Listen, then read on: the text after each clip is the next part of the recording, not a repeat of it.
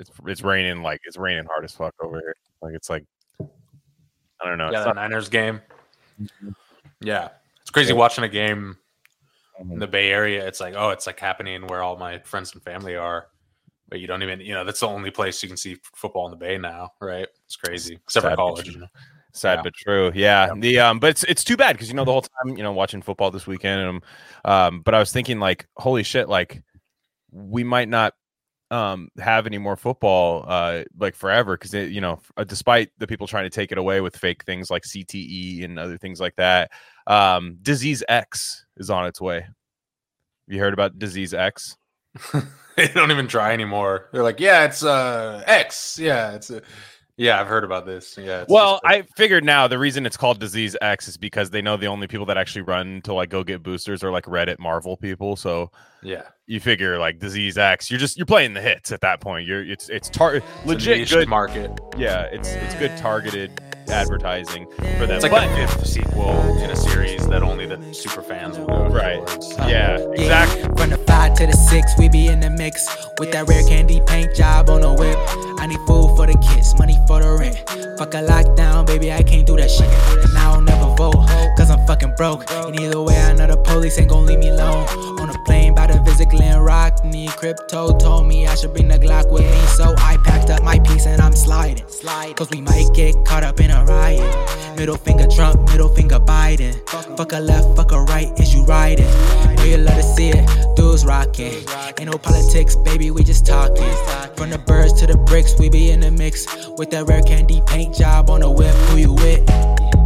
But so this is a crazy dynamic. So I'm reading this in the timesofindia.indiatimes.com. Yeah, I don't know. There's no joke there, but I guess that when they're not, trying to get to the moon, they're covering diseases. And the guy from the World Health Organization, Tedros Ghebreyesus, I have no idea how you say his last name, but like his name sounds like the disease. Yeah, it's like a Latin name. His name sounds like the disease, and the disease is called Disease X. Is he the guy, like the Greek guy, but he looks like he's a Mexican dude, right? Tedros. He literally looks like Neil deGrasse Tyson. Okay. If you look at him, he looks like Neil deGrasse Tyson. Tedros. Yeah, no, it's just funny because it's like it was the same Westworld mold that they made them out of. Like, they're like, okay, we accidentally made 2. I told you not to press duplicate on the button, but that's okay. We have utility for this. We have use for these guys. And one goes to the Who, and the other guy goes to Netflix or the fuck. I don't know. He just basically just says Carl Sagan nonsense on the thing. But this guy was saying, Tedros went out, and this was yesterday that was reported, but I've been seeing this floated for a while. Tedros says that Disease X is going to become our new common enemy. The country's divided, guys. The world's divided. However, we will have one common enemy. It's called Disease X, which Twitter can't switch to X, and then you can't have Disease X 6 months later. Yeah, no, well, I was going to bring that up. There's definitely an element of associating Elon's thing with a novel disease. What if that is the disease? They're like, it's actually Twitter is the disease. It's bad. Now, I love people. I remember that when Twitter obviously it still sucks, but it got marginally cooler. A little bit. Yeah. Less censorship, a little bit less, and then people were complaining. Remember the people that were mad about that? I know. They still do. Like I saw one I saw one comment, like the stuff people screenshot is like, and they're like, oh my God, like Elon, we have to do something, like we can't just have everything fly. And I just laugh at that. So I saw this like Republican guy, Tim Scott, got married or got engaged to some white girl. And he looks like Tim Scott looks like, I don't know. I guess I don't know exactly. I can't put it there, but he just looks like a very like cookie cutter, like politician black guy. Okay. And he was married, is like proposing on a beach to his wife. Now he's a Trump supporter, Tim Scott. He just endorsed Trump and everything. And but he was just like, I got my my lady, like we're together forever. This is first of many years. I can't wait to spend the rest of my life with you. And one guy just goes hard R right underneath it. And this guy who's like a libtard, which is funny because I'm like, dude, like he's going after the guy you hate. So you might as well just like let that one fly.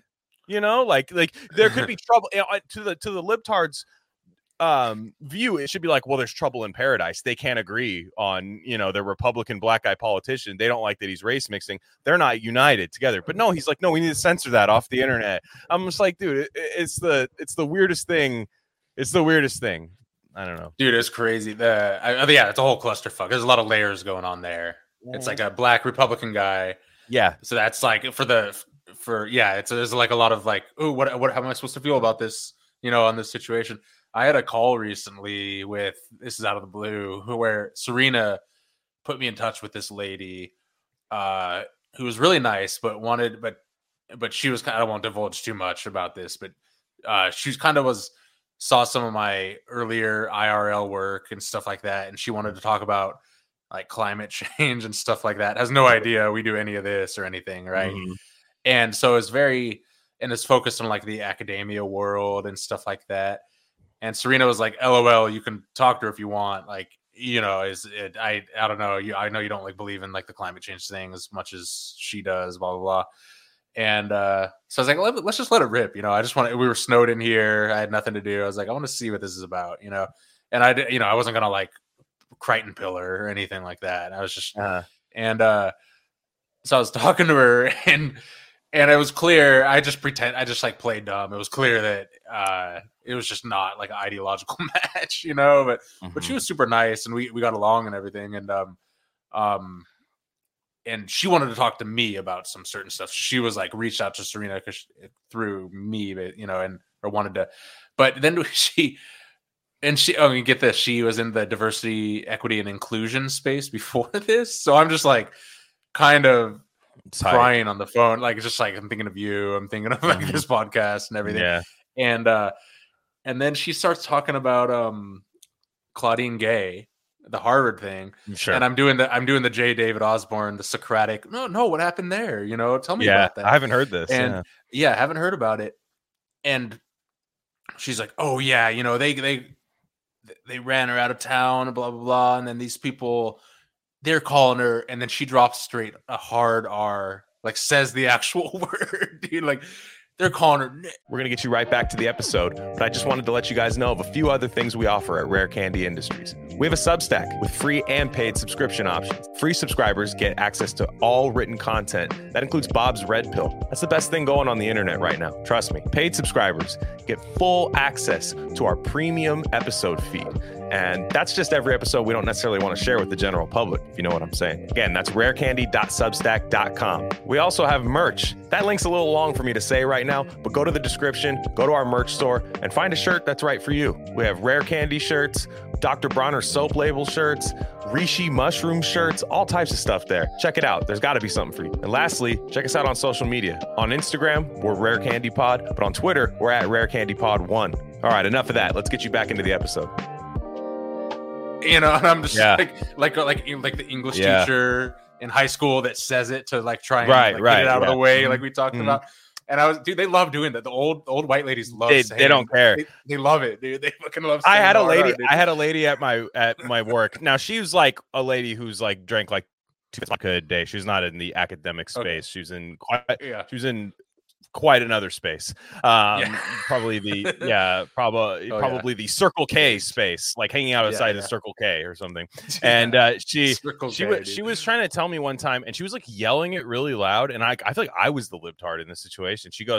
She's like, yeah, and like she's talking about a guy at our work that was really annoying, and he was I was not expecting this word because it doesn't apply to him. And she goes, and that guy, he's a total, you know, like, and I'm like, what? And it's like a white guy. And I was like, and she's white. And I was like, what? She goes, no, look it up in the dictionary. She's like, it actually means somebody who doesn't fit in society, like somebody who's just too stupid for society, ignorant and dumb. And she's like, that's where the prefix comes from, N-I and then N-I-N, like and it's like I-G. I don't know. She was like saying it was all that stuff. I'm like, but the thing is, I'm like, we're in like East Palo Alto right now. Can you not? Like, and Devontae Adams' hometown. I know. I was just, she was doing this thing like the whole like, actually the real definition of this. I'm like, I don't know that that's gonna play. Yeah. And yeah, it's like Bernie Sanders with niggardly. He like used that word way too much in the 70s, and like every one of his essays he used it. I was like, damn, dude, like you got a thesaurus or like you read some literature like sniggering, you know what I mean? Yes, like yeah. That one hits hard. That one hits hard because you can tell like the author's like, fuck it, you know, like, dude, it's funny. I read like last year or the year before when we were rereading Harry Potter, especially the first 2 or 3, dude, tons of sniggering, dude, and it was like there's like 70 times, and it's like literally Nigger in the Harry Potter. It's like in there, but it reminds me of my favorite Lil B line where he's like bust a ass N-word, and he says like a rapper would, and then he says use a N-word, and he like says it like says N-word like it's an insult. God, like spells it. Yeah, it's like, dude, I fucking love it, dude. Anyways, Disease X, which sounds like a guy in jail after 10 years switching his name. My name is Disease X, and then just maybe perhaps, but what is it? Let's say, what is it? Because they do bullet points now. All articles are bullet points now. Disease X is a placeholder name. Great. That was adopted by the WHO in 2018 on their short list of blueprint priority diseases to represent a hypothetical unknown pathogen that could cause a future epidemic. Damn, I wonder wonder what they were doing with Disease X in 2018. I wonder what was happening. Wonder why they would already.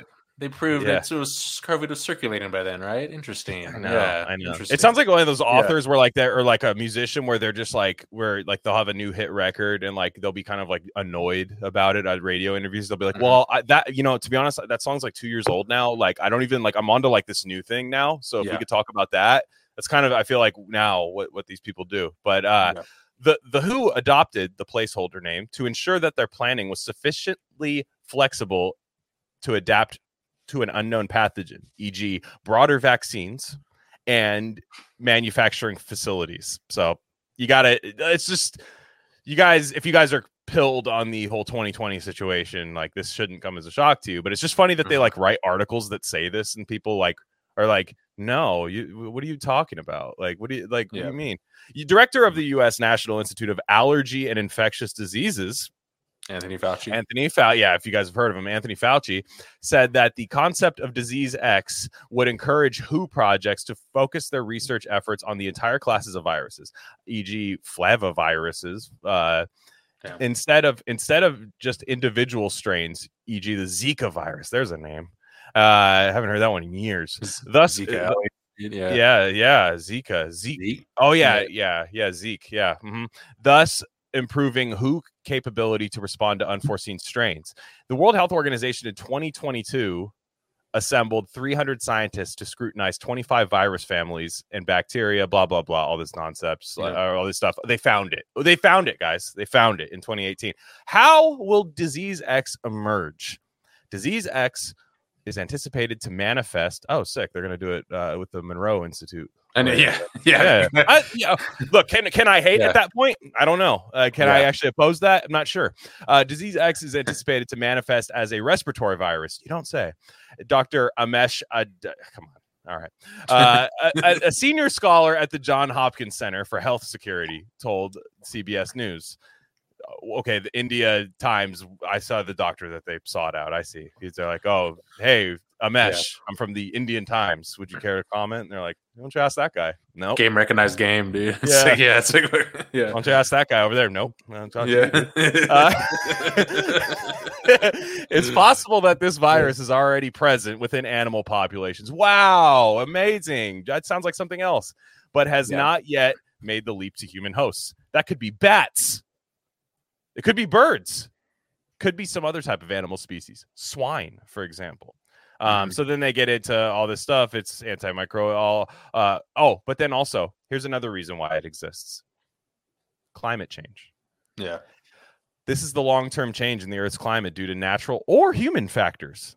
Okay. Those aren't different at all. Could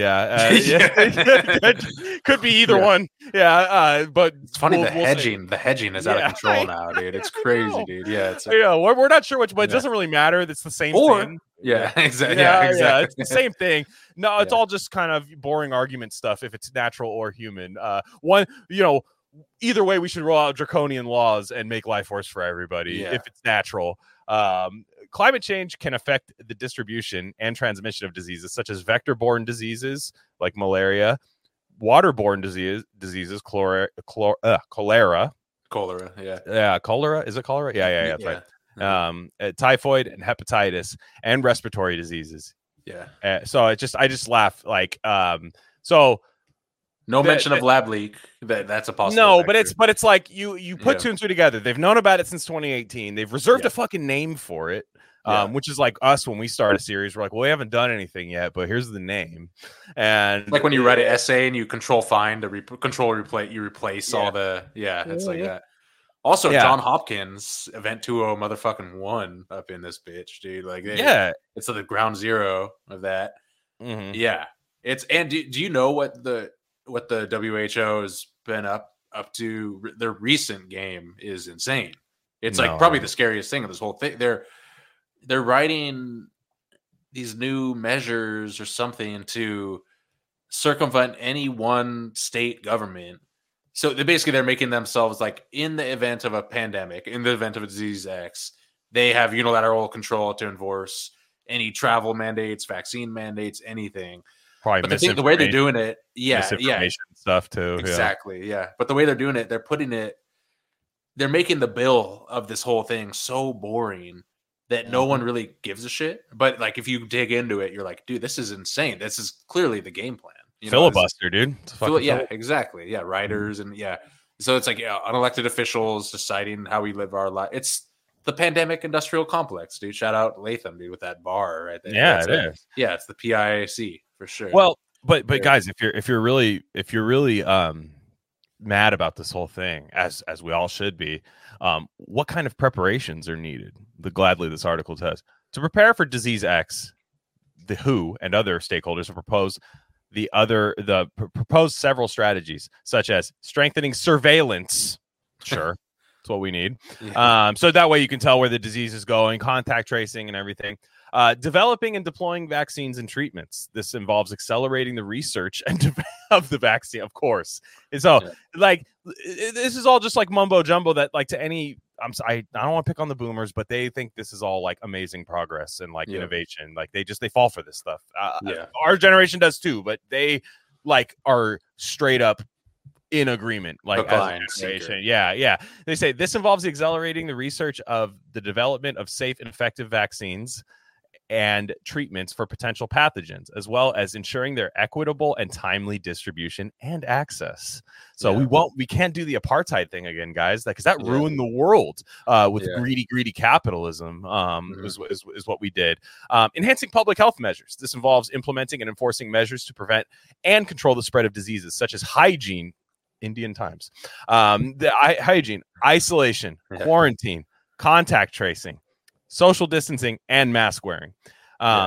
Building resilience and preparedness. This involves enhancing the capacity and readiness of individuals, communities, and health systems to cope with and recover from disease outbreaks, such as addressing the social, economic, and environmental factors. Nowhere there are they like, hey, eat a fucking apple. Like go for a walk. Like get some vitamin D. Like the sun might help you a little bit. Line, if I wrote that article, it'd just be bullet point, reishi, done. Shout out India, dude. I love India and all that shit, but there's some nasty ass place, dude. Let's be real, dude. Every travel video is just like, damn, bro. Like I thought this shit would slap. It certainly does not. And it's probably like a lot of places where there's some cutty ass spots you got to get to where before it gets cool. But any city part, like I feel like India is probably like New York City, but just 10 times nastier, which is saying something, Yeah, because it's just feces in the streets and everything like that. Yeah, exactly. But wear a mask though. That's the thing. You just gotta wear a mask and you'll be good. But it's funny, in spite of that, India was treating COVID with ivermectin and had like no deaths for like a year straight, in some states of India. It's like I remember they did the whole thing where they were building like pyres for like the funeral like funeral things. They were like getting ready for like burning bodies and stuff like that. And I'm just like, okay, great. But then, of course, of course. It's just It's just ridiculous. But a couple things before we get to we got some voicemails today, but I want to get to some announcements. We started a thing. Now, shout out to everyone that does subscribe to our Substack. I think most people, if not all, that have stayed with us have noticed that it's worth it. You get your bang for your buck. You get a bonus episode every week, whether that's Gain of Fiction, Coast to Coast, whatever, anything like that. You even just you and I just riffing and stuff. It's a very cool like extra ecosystem that we've made over there, and it's different. I feel like it's just a little different, and but we are giving a free trial. We found out we could do that. The podcast is only a month away from being around for 4 years. So the free trial is going to extend through that month, March 31st. So all you do is if you subscribe to the Substack, right? If you're not like a free subscriber, I don't know what the, like, okay, correct that now, because regardless of what I'm saying, even if you have no interest in that, you should be subscribing to the free feed because there's a lot of great writing on there. But it's 2 weeks, 2-week free trial. You get all our episodes, 2 weeks to slow the spread, right? Where have you heard that before? It's just only going to be 2 weeks. 2 weeks goes by fast. So you will get charged after that 2 weeks. Now, what you could do is do 2 weeks for free, binge everything that you think sounds good, and then cancel it right on like the 13th day or whatever. Set the reminder on your iPhone, like we all do for sports, like free trials. You can do that, but you're gay if you do that.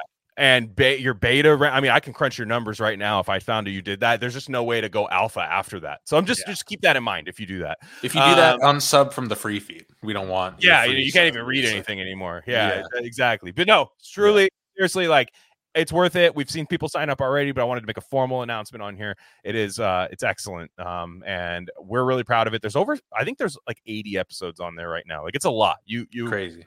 I don't even think you if you do binge all 80 in like 2 weeks before the free trial is, there's a lot going on with you, and we need to help you. There's things that we need to you might learn some cool things, but I'm still concerned that you were able to do that. We get you a girl, like the Todd Rundgren song. We gotta get you a girl.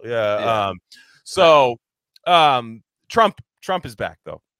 Trump is back. We've been talking about this, but DeSantis dropped out the other day, which I thought was interesting. Not that I'm not shocked. There's a lot of boomer Republicans that are shocked, and a lot of boomer libs that are like super shocked about Trump.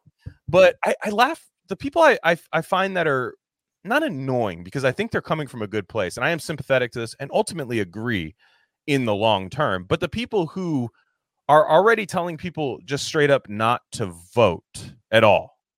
Which, okay, fine. You're not going to. I get it. I would understand every single reason not to vote. There's a lot that isn't going to change with your vote. But a lot of people's reason gets conspiratorial and in a good way. However, I have to ask a question. So there are people who say like I'm not voting for Trump, and there's a lot of people that are like, oh, I like him more than Biden. Like Biden sucks. I'm never Biden, but I like won't vote. Now, okay, fair. You're right, but some people will always go to like Epstein or Israel, or just like at the end of the day, that's not going to change. And I'm like, well, okay.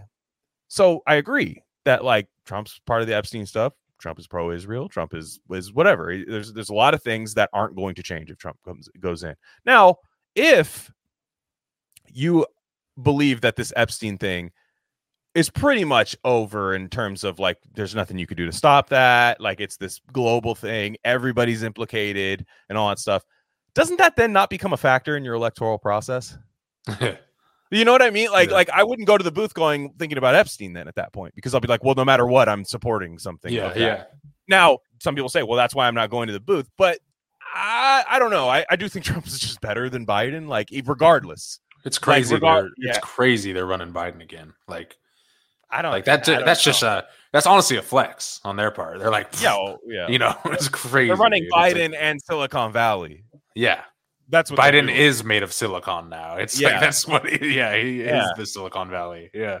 Yeah, he's like a Hidden Valley. He thinks it's Hidden Valley Ranch. Yeah, he bought that lip balm, that fucking Hidden Valley lip balm shit. Yeah, he's like, you can eat it, right? And they're like, yeah, but not the case. Like, he eats that powder, like the packet, just like just dipping a soft serve. His ass will eat the beef jerky silica thing that comes with the beef jerky. But we have one that's like says "do not eat" 1,000 times on it. Yeah, one that comes in like Vans shoes and stuff. Yeah, no, but yeah, like I agree. I don't shill. I'm just saying, like, it's weird when people have already said like, I'm not doing it because of like Epstein. It's like, but all you're doing is telling people to give up at that point. Like, it's weird. It's just this weird thing. It's like, give up, but also like, don't do that. Like, how dare you ever like go do that? Like, which I is think it cool? I mean, I decided the last time regardless of anyone, I'm never gonna vote again. Well, and I don't care if people do, but I'm just But is it because of fucking Jeffrey Epstein? That's the thing. Like that, like that's the weird thing about Jeff. Like that's like there's all these people. It's like, well, Trump's not your savior. It's like,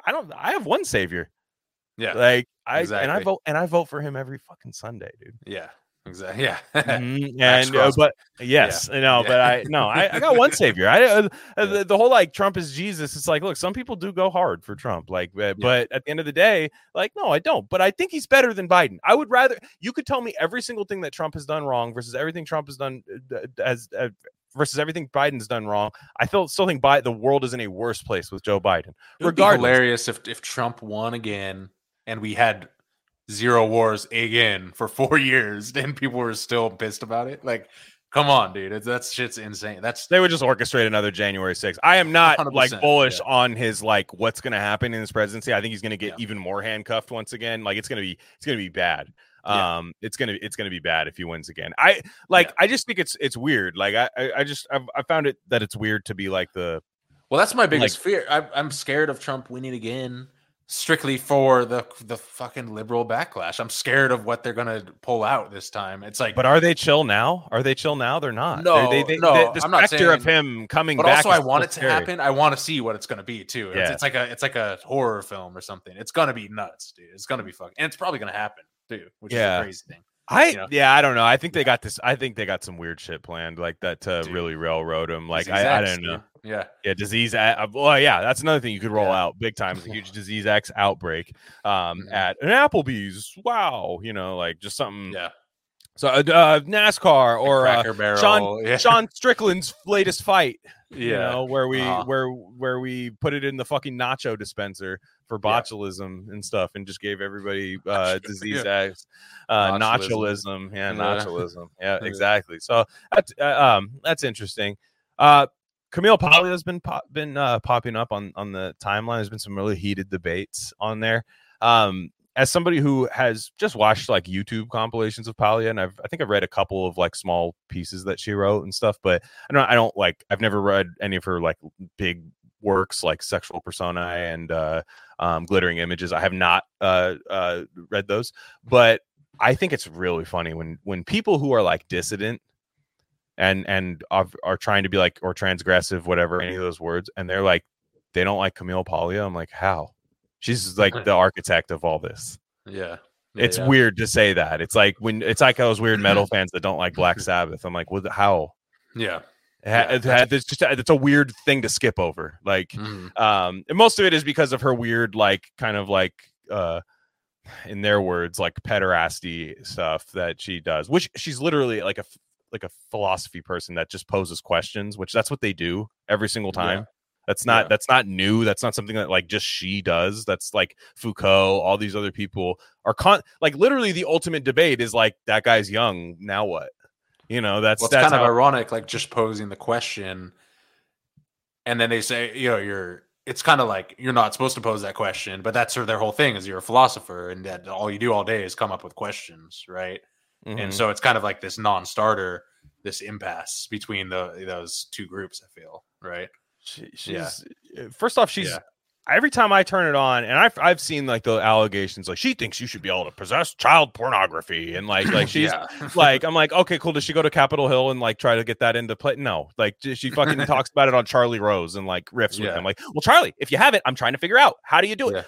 So if you have some, am I throwing you in jail? Like she's doing like these weird like, Charlie, like defend your position. You know what I mean? I see that you're so solidified in your beliefs. Please defend your position now. And it's, and it's not in like the annoying Ben Shapiro way either.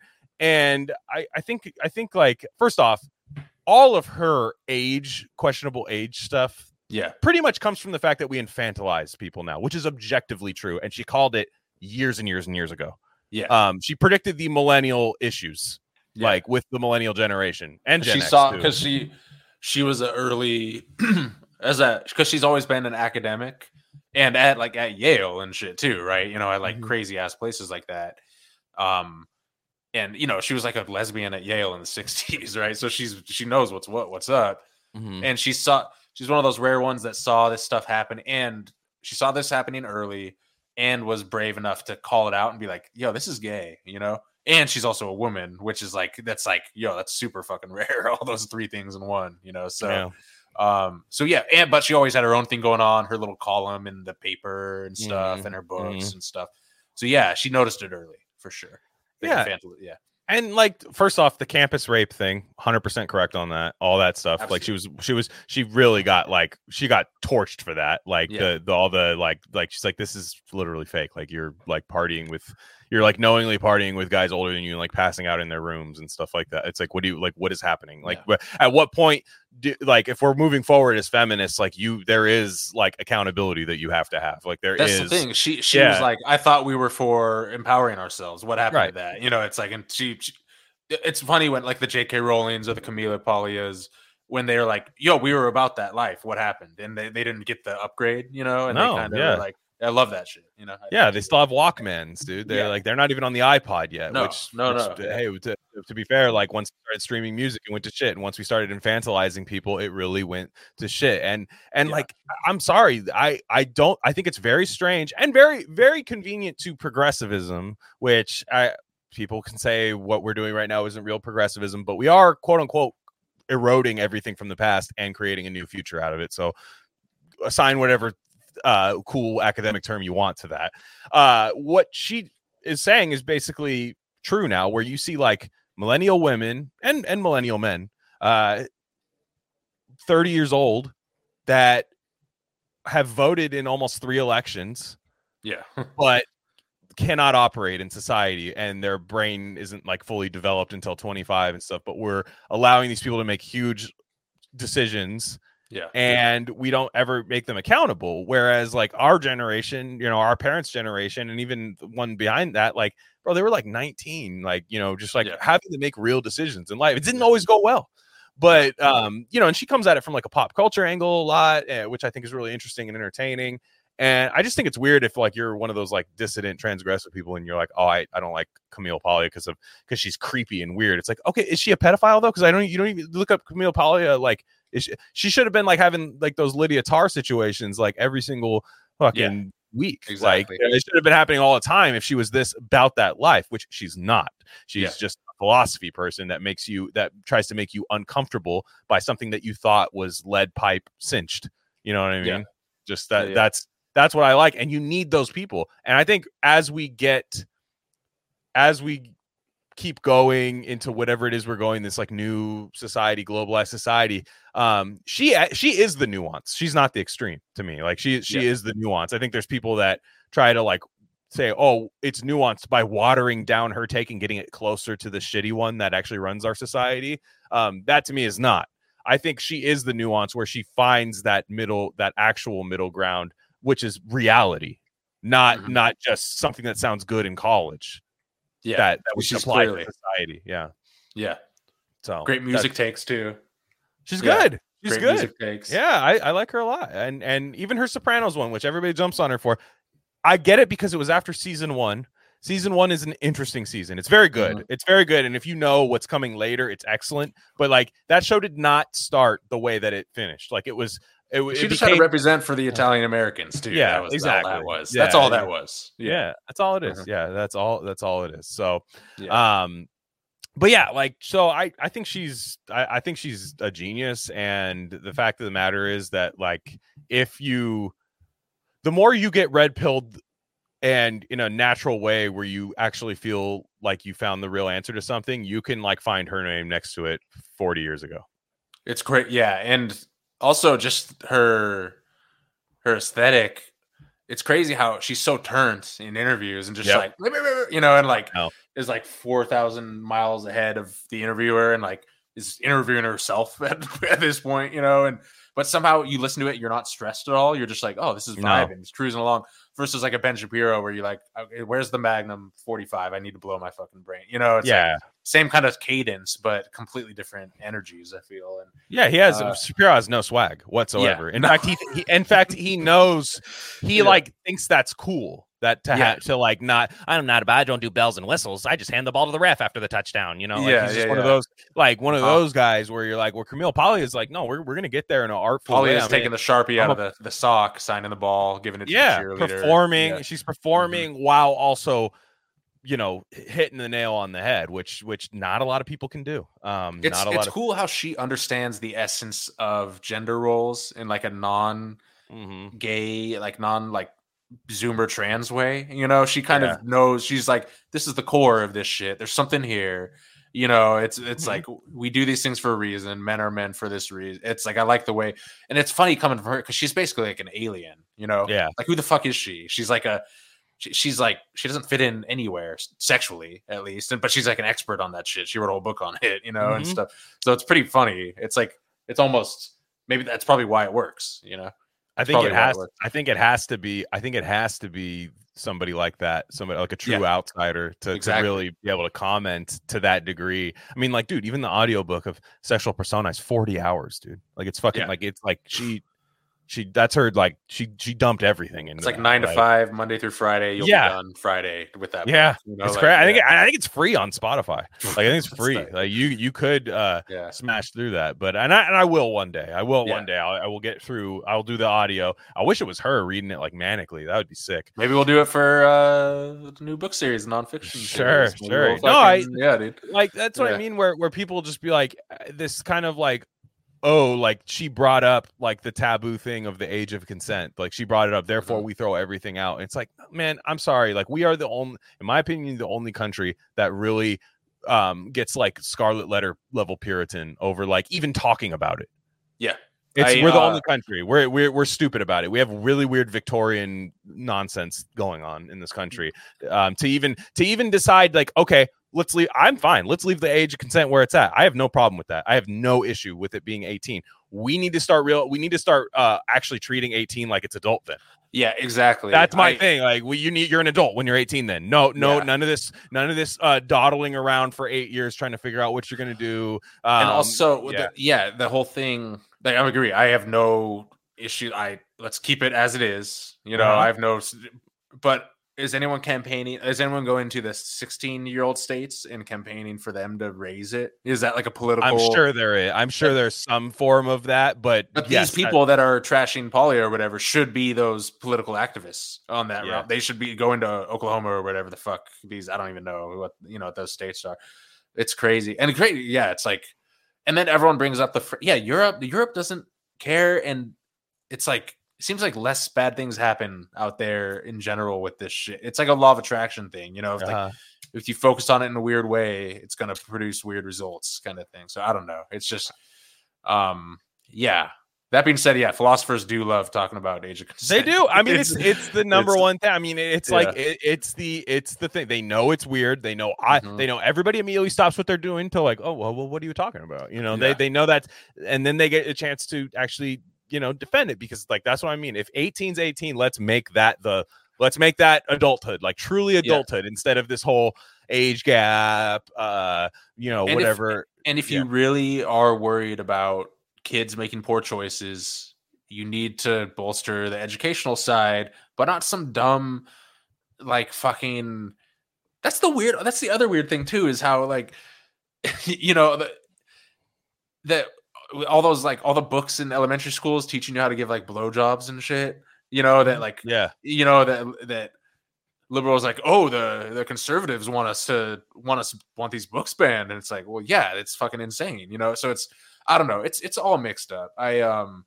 It's interesting how I do think we are sexually repressed in a lot of ways as a society. 100%. But in the ways that like the progressive types think they've evolved beyond, but they haven't. It's a weird catch-22 thing. The other thing I know, and again, we were talking about this with the show, the curse that you were talking about in the chat with Kelby and everyone, on how, and I brought up how, like, you know, it's every Netflix show makes fun of woke stuff now, right?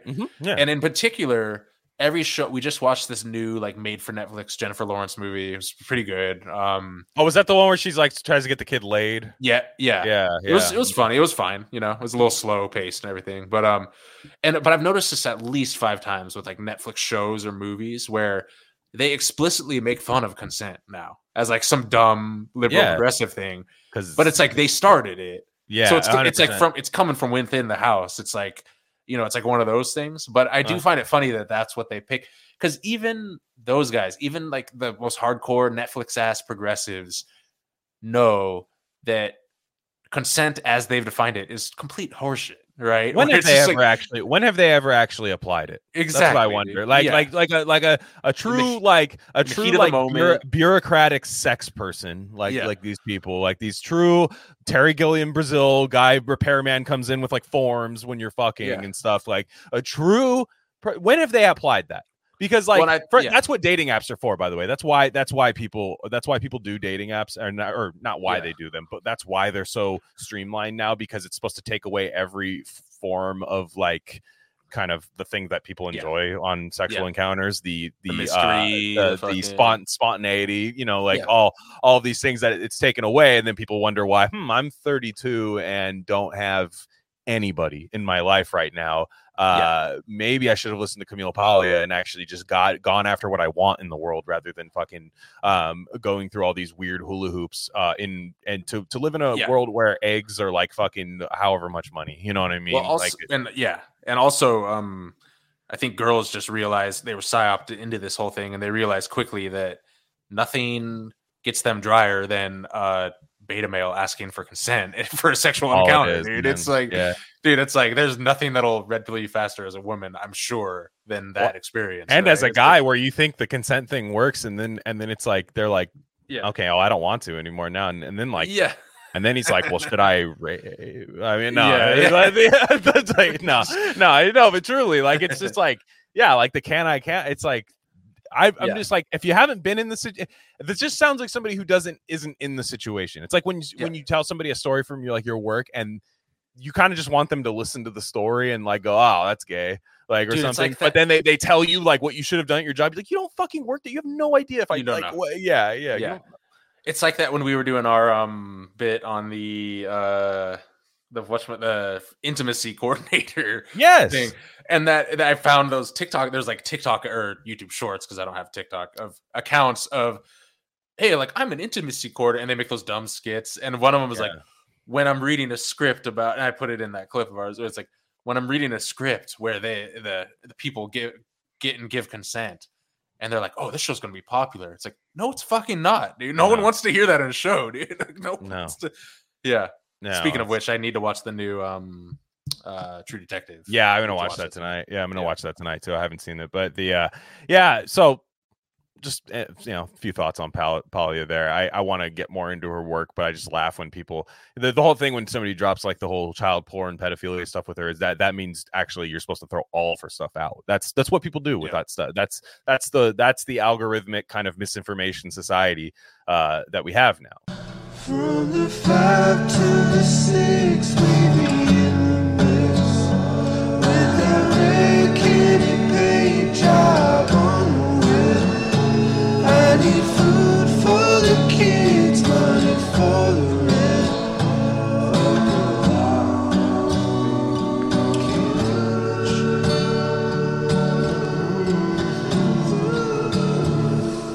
You watched a movie that I recommended. Called The Fury. Yeah, we watched a couple. That's true. Dude, I want to talk about both for sure. Okay, yeah. So let's talk about Under the Silver Lake first, because now some people might roll their eyes a bit, because I did talk about that on the second Gain of Fiction, which that was a long ass time ago. The second Gain of Fiction, I paired it with The Crying of Lot 49, with Adam Lehrer, and I talked about, where basically The Crying of Lot 49 is centered around a woman who is in kind of a really weird, unhappy marriage, and one of her ex, like, fling guys dies suddenly, and then she is made the executor of his will, and he's this big like mogul, like Howard Hughes ass dude, and so she's like uncovers all these weird secret societies, basically the red pill journey and the stuff you gain from it and the stuff you lose from it. It's Crying Lot 49 is a masterpiece. I think everybody should read it. But the Under the Silver Lake is like that, but for a guy that just is trying to get laid. Yeah. And it's the millennial Lebowski. Yeah, it's Andrew Garfield, who is like the soyest guy in any other movie, but I think he is incredible as I don't even remember what the main character's name. I didn't rewatch it, but in Under the Silver Lake, but he is incredible in that. But it's a fun like kind of burnout noir journey where it's just like random like fantastical things popping out, dream logic, very kind of Kafka-esque dream logic stuff happening in it. But what did you think? I loved it, man. I was definitely first 10-15 minutes I was a little skeptical. And then I was bought in by the end, 100%. The Maharishi cult guy goes hard, dude. I love that guy. Also, I love the fact, 100%. I love that these billionaires are ascending with essentially hookers in their little cave. You know, it's like they're like OnlyFans girls, you know, and they're like escorts, and they're like, these are the girls I'm going to spend eternity with, and in the afterlife, and in this cave that we've carved out under LA, and it was fucking great. It was he's the perfect character, especially the eviction at the end. It's like that's just brings it all so down to earth that I know. Oh shit, I'm literally kicked out of my fucking apartment because I've been chasing this crazy ass story. That's the best part about it is every time it kind of takes you out of the real world. It sobers you up a little bit, which I feel like that's like my life a lot. That's a lot of people our age in our kind of journeys in life, especially for me being burnout in his 30s. Like one of my favorite parts is when he's with that younger girl in that little cave party where he eats the whole cookie when he shouldn't have eaten the whole cookie, and they're like, "Did you eat that whole fucking cookie, dude?" Yeah. He's like, "Yeah." And then did they make him to get in the party though? Exactly. It's a Kafka thing. I mean, it's like what? Yeah, it's a Kafka. Yeah. And, you weren't supposed to eat it. Yeah, it's like. And then you're like, well, the guy at the door, but then who was the guy at the door, right? I mean, there's all these like, was that even the guy? So he's just never belongs. He's Joseph K in that sense. He has like a very Joseph K kind of vibe to him, but I love when the REM hits, dude, like the What's Your Frequency, Kenneth, and like he's the only one that cares about the song, and then just like throws up, and then but then after that it's like this really odd, like what is all these weird underground, you know, society, like LA kind of indie sleaze parties that they're having, and then all of a sudden he wakes up in that graveyard and his like mom is calling him, talking about like sending him videotapes and stuff. It's just it's really really really good. You know, the guy with the eyebrow, I never know his name, the guy with the eyebrows, he's in so many movies, the guy with the little that snuffed it out, like the weird prize map and about what's happening under LA. I love that guy too. He's great. And it's funny because first of all, I love LA movies. They're unabashedly LA. Great. And of course it's Lebowski, but you hear that and you're like, well, I don't want to watch a Lebowski remake essentially. But the thing is, no one ever tries to make a Lebowski remake. But then they kind of did, and they nailed it. They didn't, and it's not a 1-to-1 map. I get that. Well, no, and Lebowski is the Big Sleep, Raymond Chandler for Burnouts. So there's a whole lineage of it, and they're just like, well, I'm going to make this type of movie. Now that noir genre, it you know, people think noir is a guy in a detective coat, like smoking, like this town ain't like it used to be. Toots, beat it, you know, like that type of movie. Which those are excellent too, but really, it's a pacing thing. It's a pacing and an aesthetic thing where a lot of smoke, a lot of confusion. You're figuring out everything alongside as the protagonist is. You don't know anything that he doesn't, and it's a mystery. And you know, and there's a big climactic part of it. First off, casting wise, you get this is like a Sydney Sweeney's in that. I mean, it's like this is a lot of like Riley Keough, who's the daughter of Lisa Marie Presley, I think, and part of the Presley family. She's the main kidnapped girl. I love the fake indie rock band with the backwards letters. The songs they were good. No, they were good. And Jesus getting the shit beat out of him. That was a great part. He's just a little shitting gold, shitting gold into the toilet. And no, it's such a fun journey. It did not get good reviews when it came out. It got a little bit more of a cult following. I think there's going to be another huge resurgence with that movie. It's going to get its kind of I'm trying to think of like a movie that would be like it, like even like exactly like Lebowski. Exactly. It bombs it because these movies, like again, like how it ends, like I can't even tell you how it ends. Like you watch it, it makes sense and it's cool, the old bird lady and everything. But like if you explained, even pitch that to a producer, they're like, what the fuck, dude? Why would I fund that movie? Well, it has that hockey stick ending where it just squirrels off into some weird direction, which again, I think a lot of people hate, normies hate. But that's actually the smartest way to end a movie because then you don't get the bad ending, right? Where it's like, wait, what? You ended it like that? You know, where it's just kind of, it's like a question mark, trails off a little bit. I love that. I really get mad watching movies with people that only care about plot. Now, plot's important. There has to be a plot. Yeah. To me, it's like pacing and characters are much more fun to me. Where it's kind of like, okay, I don't think you need to be one of those guys. Well, you need to abstract this from there, and then none of this is actually this, and you don't have to get to that point. But these plot people, when people become so into plot becomes ruined. By the way, I've watched movies with somebody in my family who will be on their phone during the entire movie, and they'll be like, oh, I bet this is going to happen. And then it happens. And I'm like, yeah, because that happens in every movie. Like, you're not smart for knowing that was going to happen. And that's not, they weren't hiding that from you either. This wasn't something that you uncovered.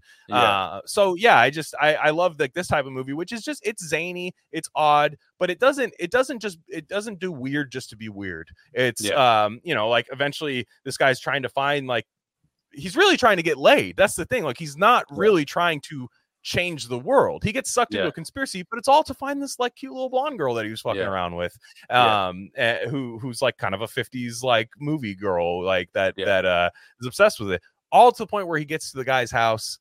I even use this clip to intro the episode of the second Gain of Fiction. Again, free trial, guys, free trial. We also cover the trial on the Gain of Fiction. So, free trial to listen to the trial with Monte Carlo. I hope somebody goes through a trial situation trying to cancel it. Yeah. Oh, sorry, not only did your car get charged, it got charged for the yearly fee. Yeah. And why did you want to cancel it? Do you hate them? Thank you for being a founding member of. Exactly. Yeah, that's crazy because you're actually under arrest now. For doing that. Yeah, I mean, but it'd be funny if we like canceling the Rare Candy trial like dings your credit score or something. How sick would that be? Oh, I would love that. It's like, oh, you dipped 50 points. But it does up your Reddit score. Yes, if you cancel. Yeah, so you get Reddit gold. You decide. You get up dudes. And the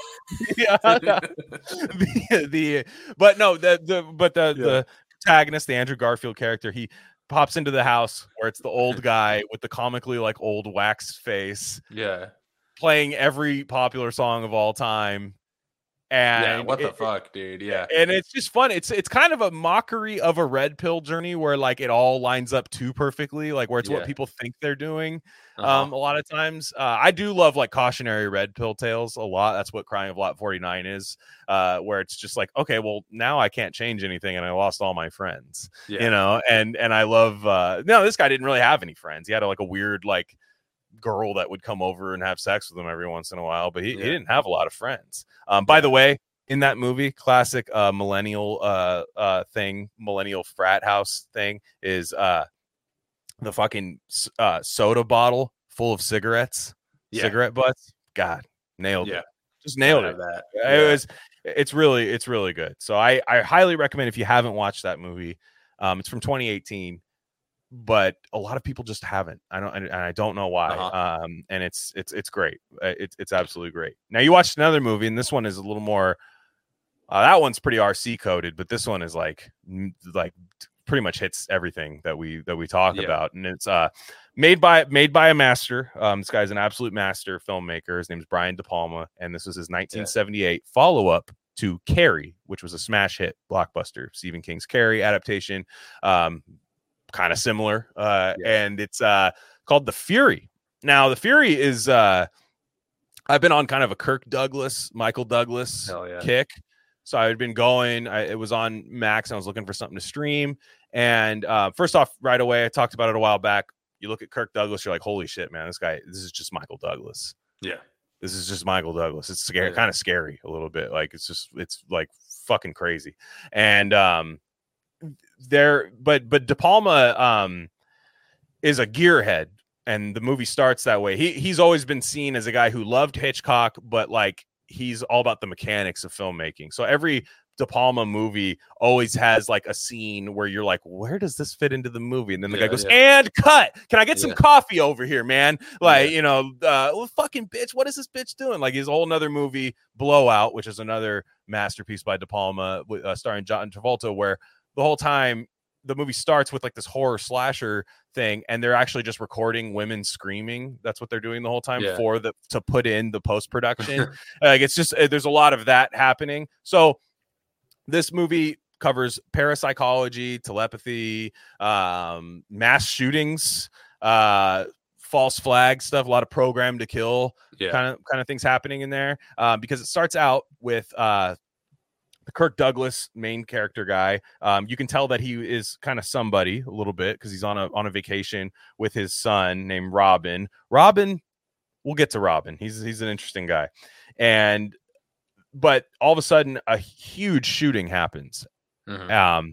And we find out that the guy, the main CIA agent played by the great John Cassavetes, another great story about him, is orchestrated the whole thing. And that's not a mystery. You see it right away. Even Kirk Douglas knows this, but you don't know why he orchestrated this, because they're filming a mass shooting and there were like Israel flags everywhere. So I was assuming they were in like somewhere in the Mediterranean. Yeah.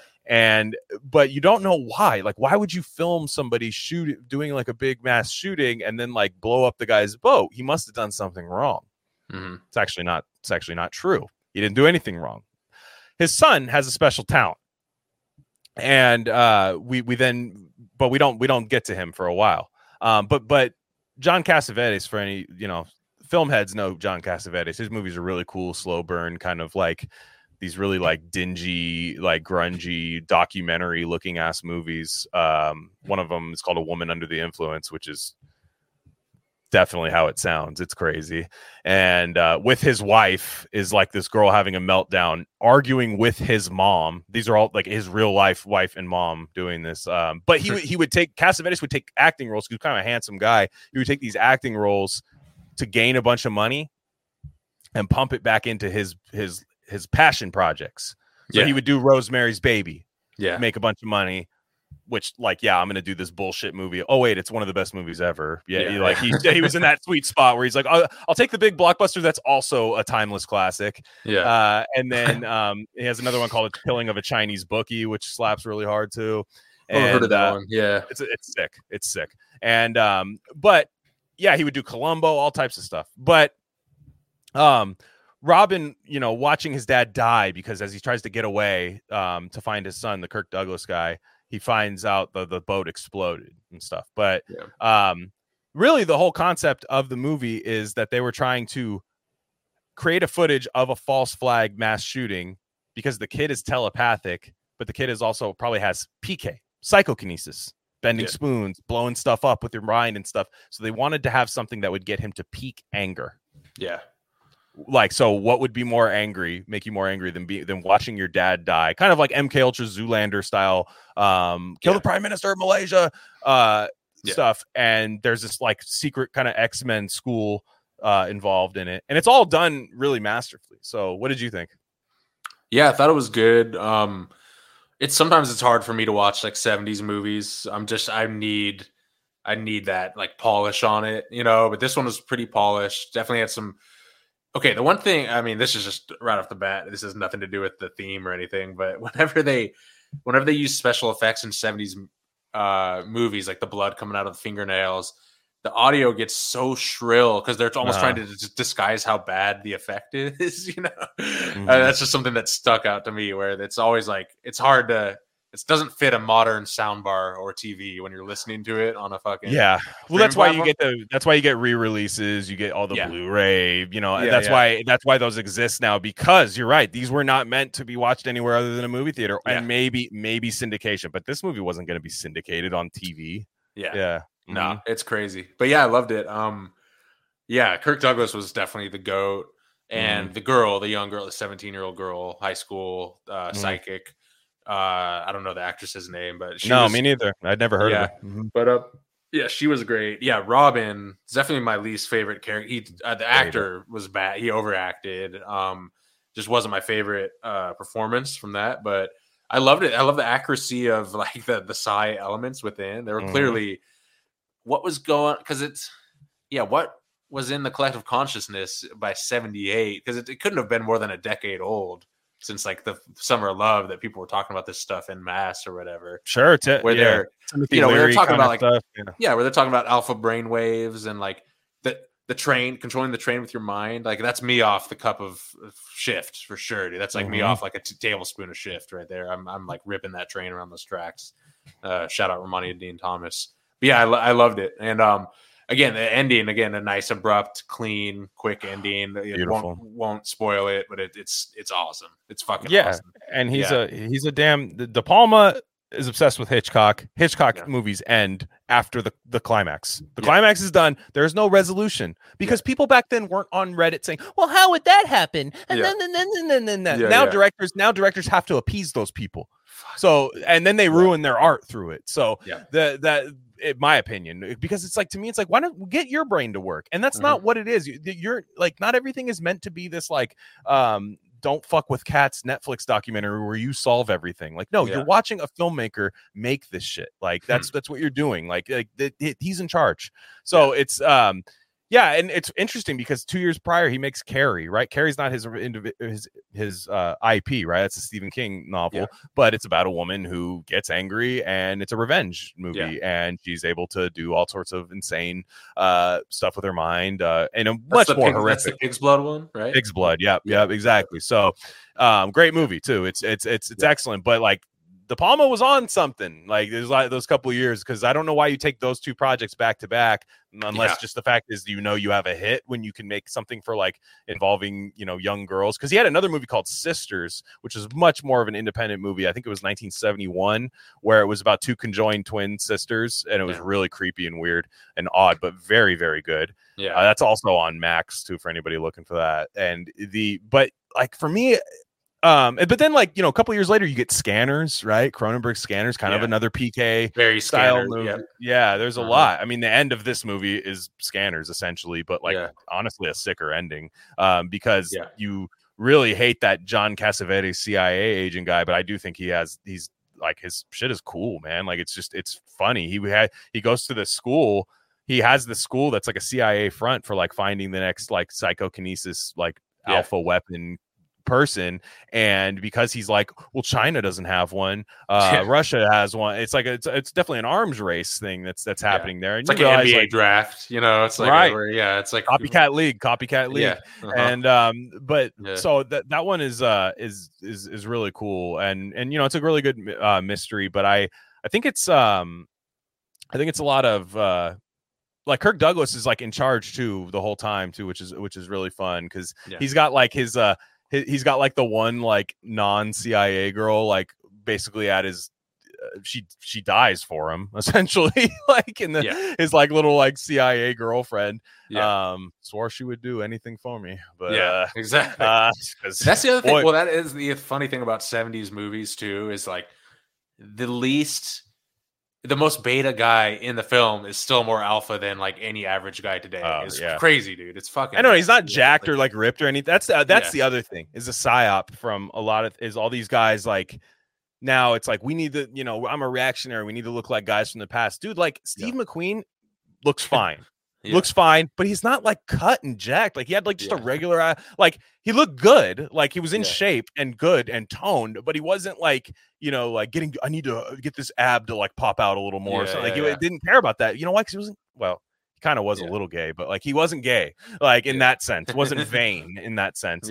But they're like you laugh like Kirk Kirk Douglas is like 60 something in this movie. Kirk Douglas died at 103. Like he was old as fuck, but he's like old in this movie, and he's cool, man. Like he's one step ahead of everybody. He leads like those guys impersonating the cops with their brand new Cadillac. Like the whole part of that is so much fun, and it is like a Hitchcockian sci thriller essentially, and highly recommend for everybody. Yeah. So, the next one we have to talk about, because I want to talk about your red pill is this. I think this is brand new on our site it's about a day old, and you wrote your 13th red pill, and it is about sleep and other altered states. Now, what is that all about? Yeah, I wanted to do something special for number 13. It's one of my favorite numbers. It's a cool, little slightly unstable number. 13 cycles of the moon around in every year on Earth, kind of thing. And it just so what better? And I kind of wrote this over the course of a week and a half, couple weeks, just like either super early in the morning or super late at night when I was kind of in that state. And my main thesis is well, I noticed through reading like New Age books and hippie stuff and law of attraction stuff that distinct and disparate authors and belief systems and everything all focused on, they're like, if you could do one thing, focus on your consciousness as you drift off to sleep and install the consciousness you want as you drift off to sleep. That's the number one piece of advice. Whether you want to manifest a better life, whether you want, better anything in your waking life, you want to harness that precious in-between state, because that's when you cascade through all your brain waves, right? Where you go from beta, wakeful state, beta, so true, through alpha, which is like that's the L-theanine vibe. That's the shift, the Rishi vibe. The alpha is like zoned in, alert, but couldn't give a fuck, kind of vibe. Like just like no cares in the world, but all the care in the world, kind of, that kind of thing. And that's the secret is I just noticed everyone talking about that, and I'm getting better at implementing that. I'm where you're going to sleep every night anyway. You're always going to, every single night at every night of your life, you're going to go to sleep. So you might as well harness that state for good and put it to work for you rather than go through it unconsciously. And I just find it funny with sleep is such a funny thing. We think about like all our ancestors trying to survive, trying to fight battles and, invading tribes and just, lions that would attack us, on the fucking savannah or whatever. All that time we were still all sleeping a fuck ton because we all have to sleep. Right. And then think about like Jerry Rice before every Super Bowl had to sleep. Right. It's like, it's crazy how like every moment in history, right? The craziest shit can you imagine, that person slept that night, or like maybe not, but they slept the night before, And so it's something we can't avoid basically. And it's a special thing. So yeah, you just kind of cascade through these brain waves. You can really harness it to really expand your consciousness. And then I talk about Robert Monroe of the Monroe Institute, who we had Joe Gallenberger on. Definitely peep that episode. I think that's one of our sleeper hits for sure. No pun intended.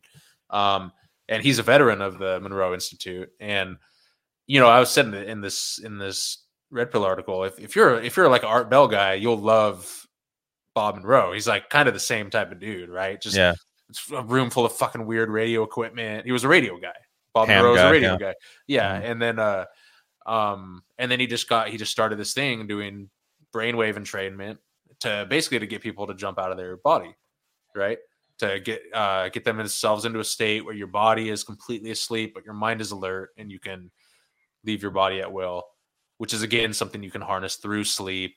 Waking up 3:30 in the morning, going back to bed, so your body's tired, but then you can get your mind alert, things like that. So, I just think it's a very underrated aspect of for all this like hard work and hustle culture and all this productivity stuff and all this flow state stuff we see now.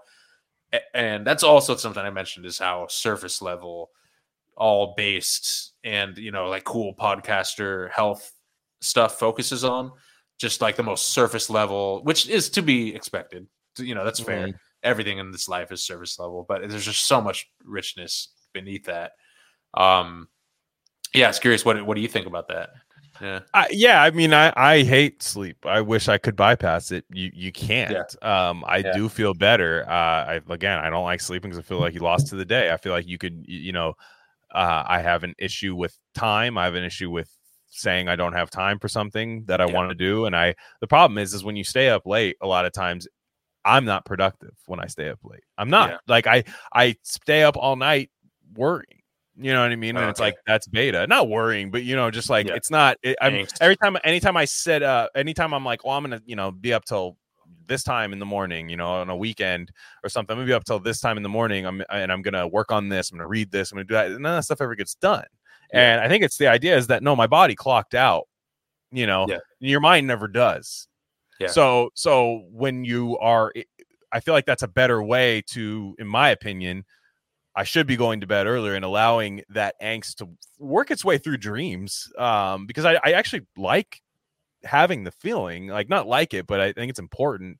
And I think it's obviously not too much of it, but I think it's important. But for me to just be doing it during my waking hours, rather than just getting a jump start on tomorrow, I need to teach myself to be better at it. And I think applying, like you mentioned, like the tongue thing where you press your tongue to the top of the mouth, like doing all that stuff. And I think that's it's a good way to at least try, because again, like, you will never not sleep. Like, you can do meth, you can do all types of stuff. You eventually will crash and you're going to have to sleep. So you might as well, first off, like, if you can master every single part of your waking day, or not waking day, but just breathing day, because you are breathing when you sleep. If you can master that, I think that, you don't just like have 8 hours of just like sluggish sleeping, or 6 hours of sluggish sleeping, because Lord knows I need to wake up more refreshed.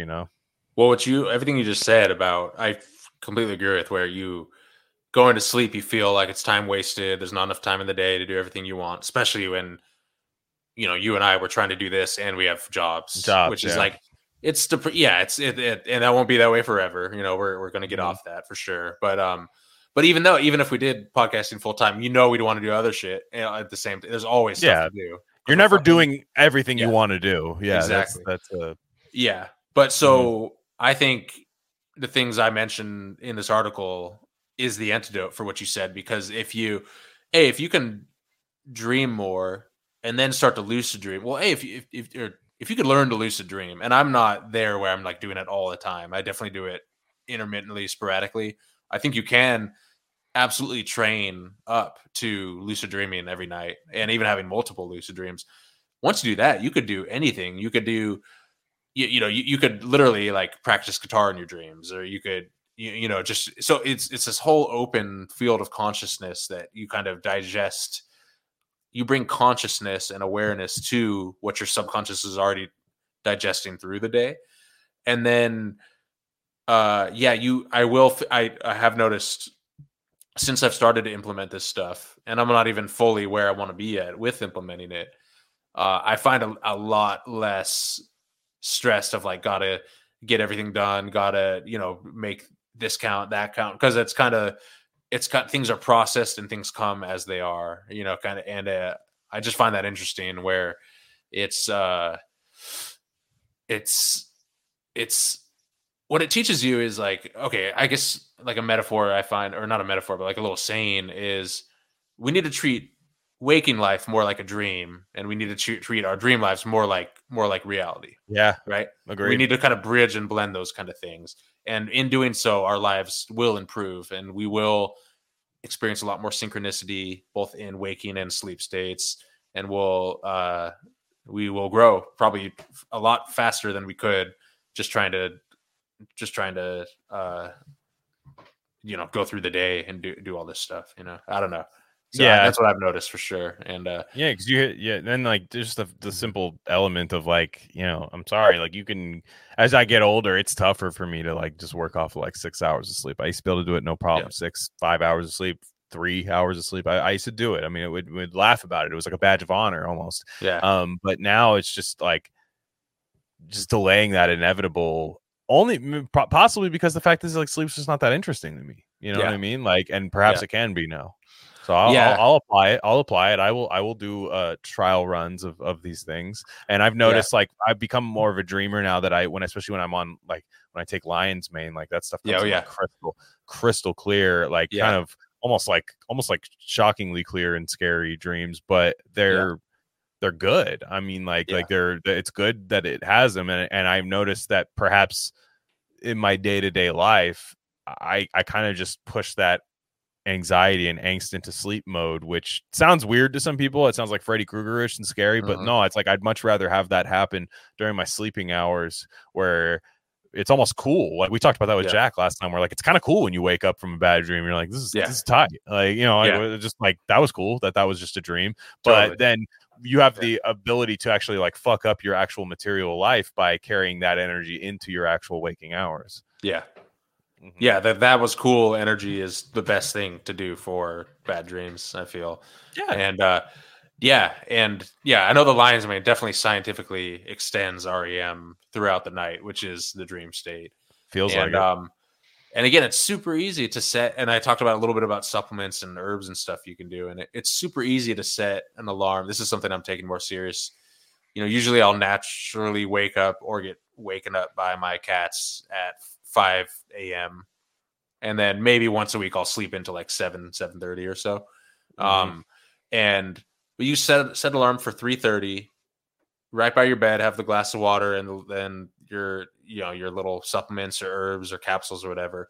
Take them, go back to bed, do some deep breathing and intend to have a dream or a lucid dream, and you will, and there's some you could have like movie ass dreams, like fucking like hour and a half long, like it's like vivid colors, just the craziest shit you've ever seen. There's really no limit to it. And and it's just fun, it's good stuff. And the Robert Monroe stuff is just so, I mean, that guy was the guy for his moment in time, right when headphone technology was coming online and just beat generators and all this different stuff. It's crazy. He just like that's shit's a gift for sure. And that's a really fun thing to get into.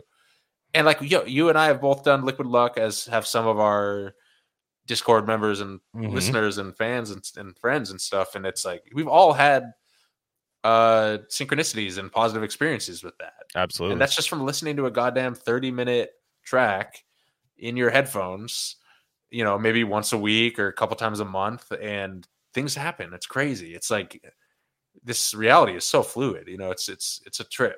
It's a goddamn trip.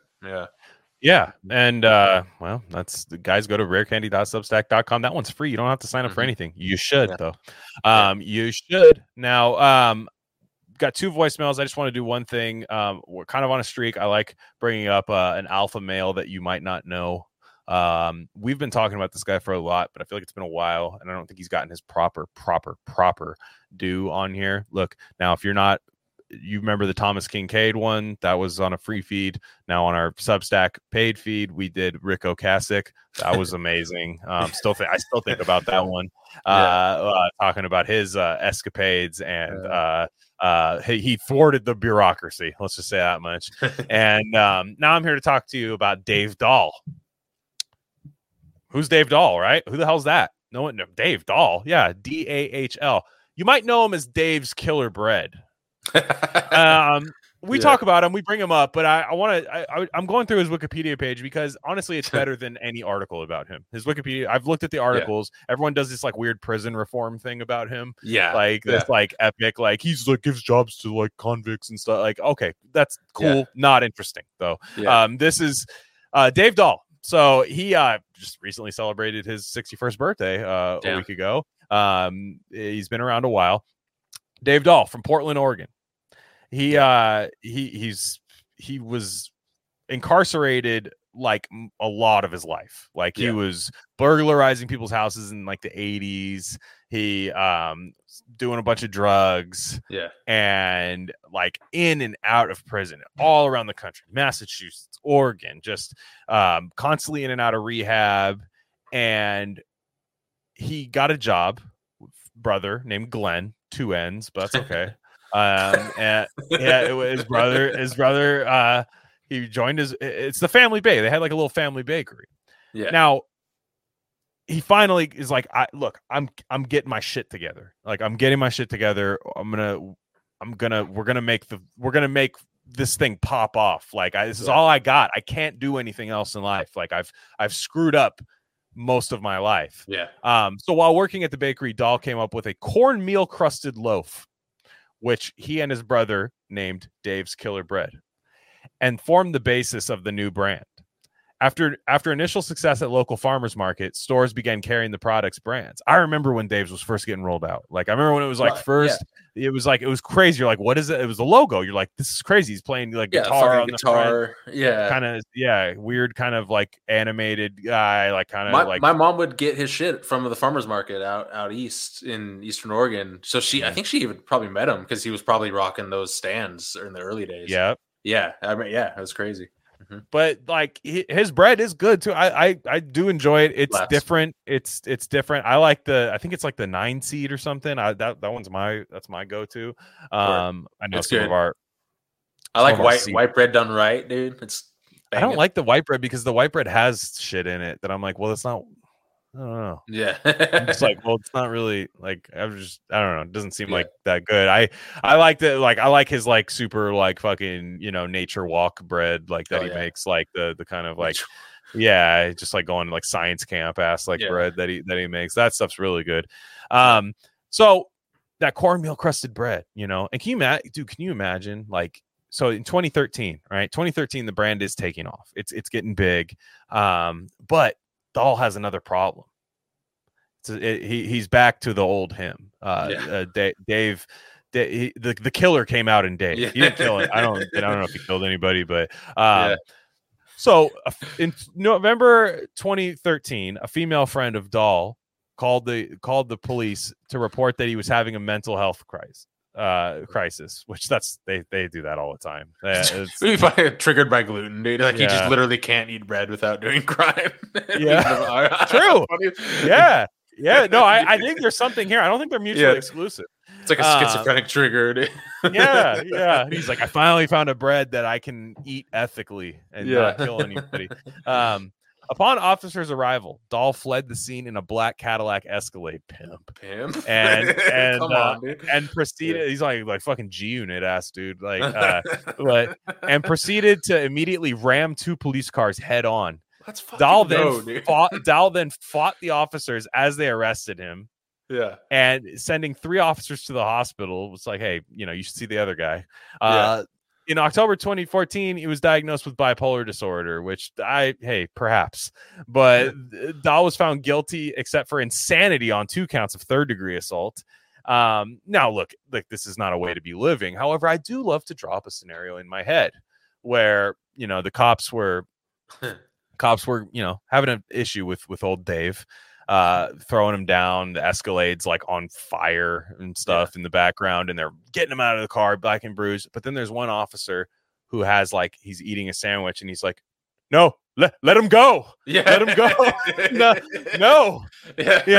Sorry, sir. Sorry. It's his bread. It's killer. It's like Randy Marsh scenario. Yeah, he's just got mustard all over his mouth and eat bread dripping everywhere. And they're like, Officer Jenkins, do you understand this guy has wounded our brothers? He goes, but he saved many. Exactly. Yeah, it's a net positive. From the bread to the feds, dude. Yeah, because dude, I will say, he sold the company. He sold the company. Yeah, for 50 mil, right? No, 275. Whoa. 275. Dude, let that man free Dave, dude. Free Dave. First off, I he sold it. First of all, I fuck with anyone who sells a company for 8 figures, dude. I don't care if they're the biggest loser in the world, dude. It's that's so fucking tight. But no, here's the thing. He got that number after 2013 when he got arrested. This is 2015. Like, it was probably a negotiating tactic from the other side to be like, bro, didn't you like fucking go buck? like, didn't you just go like insane like a couple years ago? And he's like, fine, 275. Fuck. He's like, it's like Succession, dude. It's like, yeah, we got to take it down a few percentage points. He's like, I'll lower it down from 2 billion to 275 mil. Fine, and it's a deal. Yeah. But then like the guy's like, okay, well, what about 100? And then Dave starts like pounding his fist, like, motherfucker, I'm crazy. Exactly. Like, give me the 275. You want the bread? You want to sell the 2 fucking sleeve pack in Costco or not? 275, and 275. But it happens afterwards. And to me, it's an alpha male because look, his bread. No bread is perfect from the store. No bread is perfect, right? No bread is perfect. It's organic, but it's got things in there. But like non-organic bread is like death. Yeah. Like it straight up, it will make you feel that way. That's why when people think they're allergic to this bread, that bread, or anything, it's like, no, our bread's terrible. Yeah. Like people all over the world eat other kinds of bread, and it's like, and they live to like 88 years old. Yeah, exactly. Rice, all these things. They don't coat their rice in plastic like we do, and So for me, for someone to make even like a 80% good bread, make a bunch of money, and be just crazy as fuck, like being the Thomas Kincaid of bread is sick. I hope he hooked his family up, like where it's just like they're like, dude, we fucking bailed you out like 14 times, dude. Like, just give us $2 million each, please, dude. He's like, nope. That'd be so funny. Just drives the Escalade through the house. Yeah, just like the Kool-Aid man. Like, no, he's got a fleet. By the way, shout out Portland, dude. Think about Portland. We got Dave's Killer Bread. You can go out here and go and get like the they're like the factory bread. You can get that here. They're like right down the road. Mm-hmm. And it's right across the street from what? Oh, I don't know. Little Bob's Red Mill, like it's a nationwide store right here in Milwaukee. Mm-hmm. Yeah, so there's some heaters in Oregon for sure, dude. Some good, wholesome, whole grain fun to be had.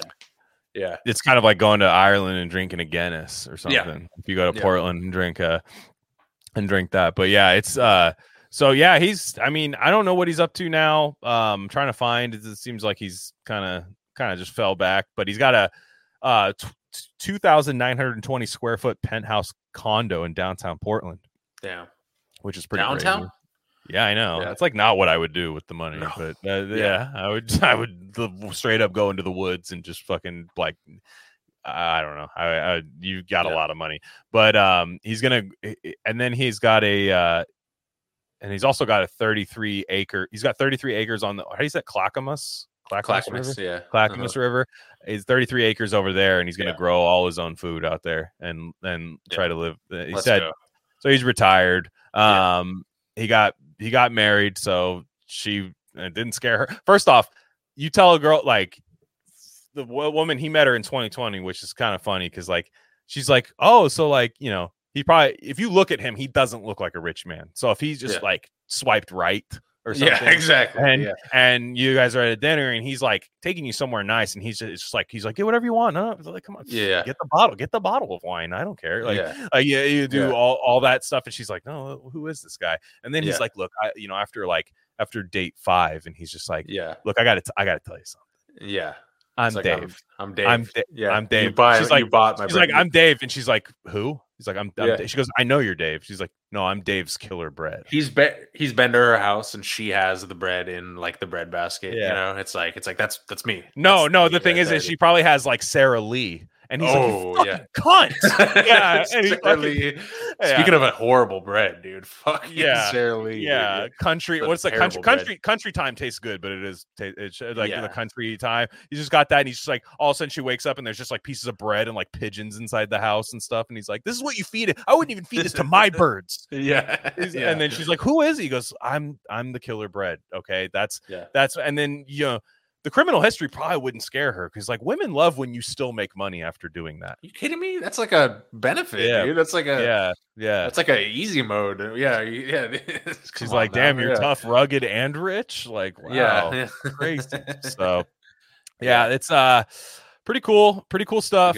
Big fan. I mean, we've been talking about him for a while, but I felt like it was good to give him his proper in this new kind of series that we're doing. So if you guys have anybody, send me some. If you're just like, hey, go through this, guys, you'll never believe it, because I love finding guys who make stuff we've all seen but you don't know anything about. So that's great. So 2 voicemails before we go. We're going a little long today, but that's totally fine. One of which is a really cool kind of. It's something that I had heard of, but I did a little more research on today. It's from Kurt. Kurt from Gain of Fiction for the Dostoevsky episodes. But he asked it there. The other one is a guy talking about the Miami alien and how we might have gotten it wrong. So, all right, here's Kurt's voicemail. Hey guys, it's Kurt again. Sorry for hogging the hotline. I'm just asking if you guys were familiar with the Simon Ehrlich wager. Pretty Crichtonian pilled wager betting on the price of specific I think it was like gas, different useful sources of energy and different I guess just manufacturing elements that they wagered on the cost after a certain amount of time, and obviously the libtard lost. Just wanted to know what you guys thought about that. Also similar to Kirsch and his wagers, you don't see many public intellectual wagers like that on their beliefs. Brian Kaplan is another one that does that. He's a libertarian. I think he won all of his besides the bet that Britain would not Brexit, but they did. Thank God. Damn. Thanks. Bye. So, are you familiar with this? Because I looked it up today. A little bit. I mean, it's like, by the way, yeah, I love that libertarian bros love doing rich libertarian bros love doing massive public wagers, dude. Which that would be us if we get the Dave Skiller bread money, we're doing $5 million bets with like dumbass COVID people all day. No, all just day anybody, just people who think, just anything. About anything. So Simon. It's interesting to me. I have a lot of thoughts about this, but the Simon Ehrlich wager is, I actually had heard about it. Kurt brought it up through Michael Crichton, but it's not in State of Fear. However, on his book tour, when he was doing all those big speeches and everything, he did bring this up because I think it's Paul Ehrlich is the one that, So Ehrlich wrote in 1968, he wrote a book called The Population Bomb. Yeah, which was like this big, like, we're running out of resources. Like, we're all gonna die. Stanford guy, by the way. Stanford guy who was really into Malthus. So sick. Really into like Depop stuff. Like, so he the Population Bomb, and Crichton uses him in a way, basically State of Fear. Like, he said that Britain wouldn't exist by the year 2000. All these big like claims and stuff, and then of course like people always hedge and they go, well, Britain as we know it doesn't, you know, like they love doing like stupid shit like that, like you know. I hate when people do that. It's like, nah bro, you said it was gonna die. You said Jake Gyllenhaal Day After Tomorrow shit, like you said that was what was gonna happen. It's like, well, I just meant the crime rate. You know, and so his idea, Julian Simon is a guy who he was like a Maryland professor, Cato Institute, one of Kurt's guys. Let's just say that much. Libertarian guy. Definitely I'm on his side for this one too. He basically read The Population Bomb, which was like a huge book. It was kind of like a shock and awe book. Like, can you believe this thinking and stuff? And he was just like, dude, like, this is gay. Like, this is not real. Yeah. And he wrote like a scathing kind of like very academic, like challenge you to a duel, like op-ed, and was just like, this is wrong and I'm blah blah blah. And then Ehrlich was like, well, what's up, bro? Like, what do you want to do about that? And Furlick. So Simon and Ehrlich, they basically said like, okay, we're gonna pick 5 metals that they think are gonna the way to track this, right, to see if there's enough natural resources in the world for as population grows. They want to say, well, let's bet on the price. So from 1980 to 1990, we're gonna bet on this price, $200 each, which put some real money on it. Come on, you guys are fucking that's this part I don't like. Where I'm like, you got add zeros to that, bro. Like, come on, let's get real, make it theatrical. And push it up, dude. Exactly. Yeah. 7 figs. Yeah. So they wanted to see the price of that. So now, of course, Ehrlich, I can't say his name. Ehrlich, right? Yeah. If his idea was that like, no, this should like become super inflation like affected. It should be like super high because of population and everything. Now Simon is like, I don't think that's going to happen. So whatever. So between 1980 and 1990, the world's population grew by more than 800 million, the largest increase in one decade in all of history. But by September 1990, the price of each of Ehrlich's selected metals had fallen. Chromium, which had sold for $3.90 a pound, $3.90 a pound in 1980, was down to $3.70. And tin was down, was almost in half. Was that everyone always forgets about tin, dude? They do. Yeah, it's Kennedy, dude. I remember when tin happened. Yeah, but I think it was chromium, copper, nickel, tin, and tungsten. So basically, as a result, in 1990, Paul Ehrlich mailed Julian Simon a check for $576 to settle the wager. It's just like, oh, come on, dude. Okay. Like, so basically, like, it was ridiculous. But it's funny when you watch like I went on YouTube to see like some normie YouTube videos about it. They're basically saying that like, even though Julian Simon was correct, we do still need to change the way that we make these things accessible to people. And they showed it was like this kind of like New Yorker style cartoon animation thing happening. First off, he was reading when they were talking about Julian Simon first reading The Population Bomb, he was picking up that and a copy of Andromeda Strain as well, which I thought was very crazy synchronicity. But they'd come out the same year, 68. So, but it was just funny. That part was weird. But like they showed like, for Julian Simon, they were showing his brain talking about how we'll always find a way, basically, as humans. Like, we'll always find a way to like keep society going. Very optimistic look about it. But it shows a 3D printer making a steak, like as the graphic. And he's like, I'm like, is that what he said? Yeah. was that his take, or is this the fucking gay? It was on the X channel, so do that what you will.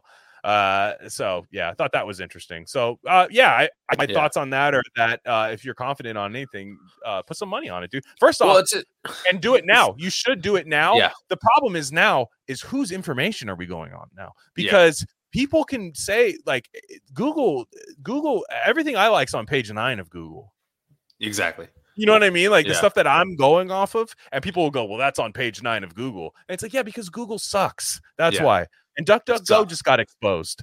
So it doesn't even matter. Like, what I mean is, like, it's tough now to even prove that you're correct on certain things, because the internet has, the Crichton thing of the internet has happened, where it has created just one mono thought, like of everything, rather than the McKenna optimism of everything. The marketplace of ideas, poor tenants. But that part, and then also what would be sick is we have FanDuel now. I should be able to bet on that.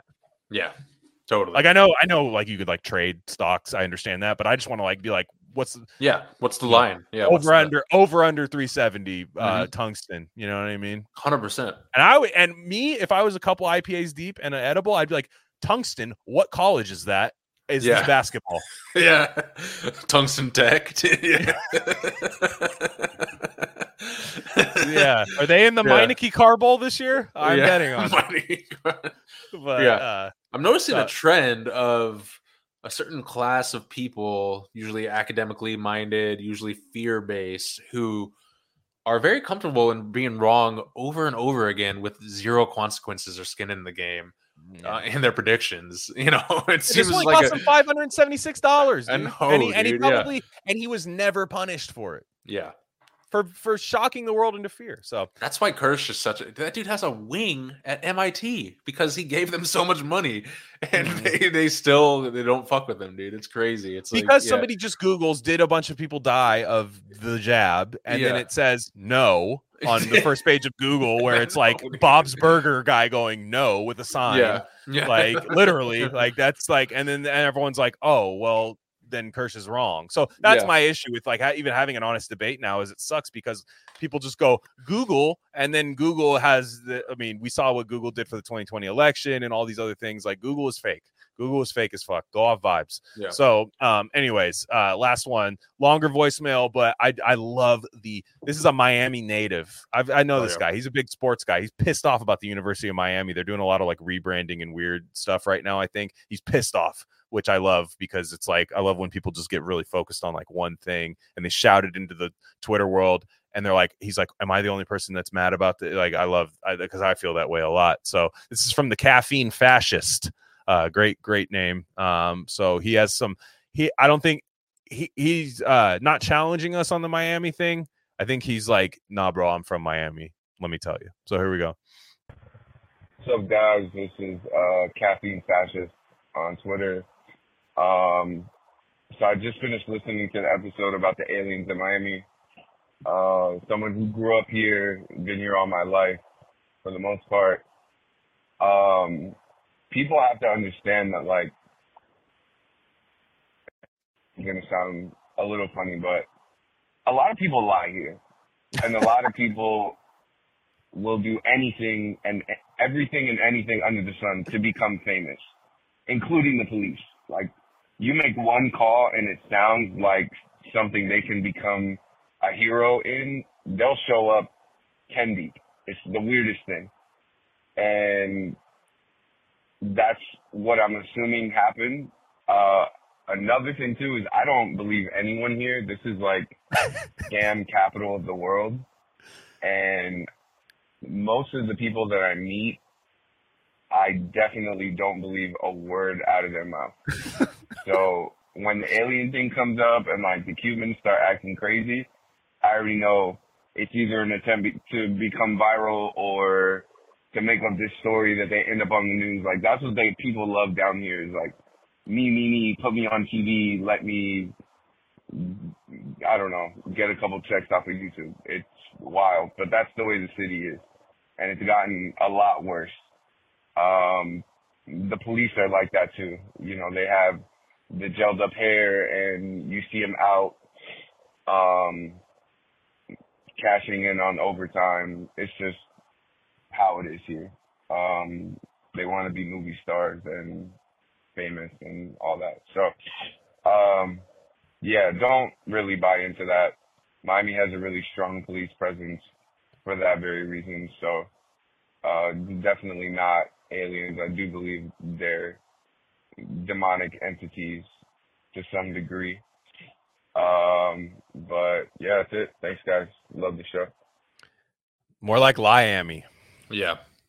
Damn, shout out. Yeah. It just seemed I like never that. Been. I like it a lot. That was hilarious. It does seem Miami does seem to be a very stereotypical place. Like it matches what people talk about. You literally go down there to get a fake ass.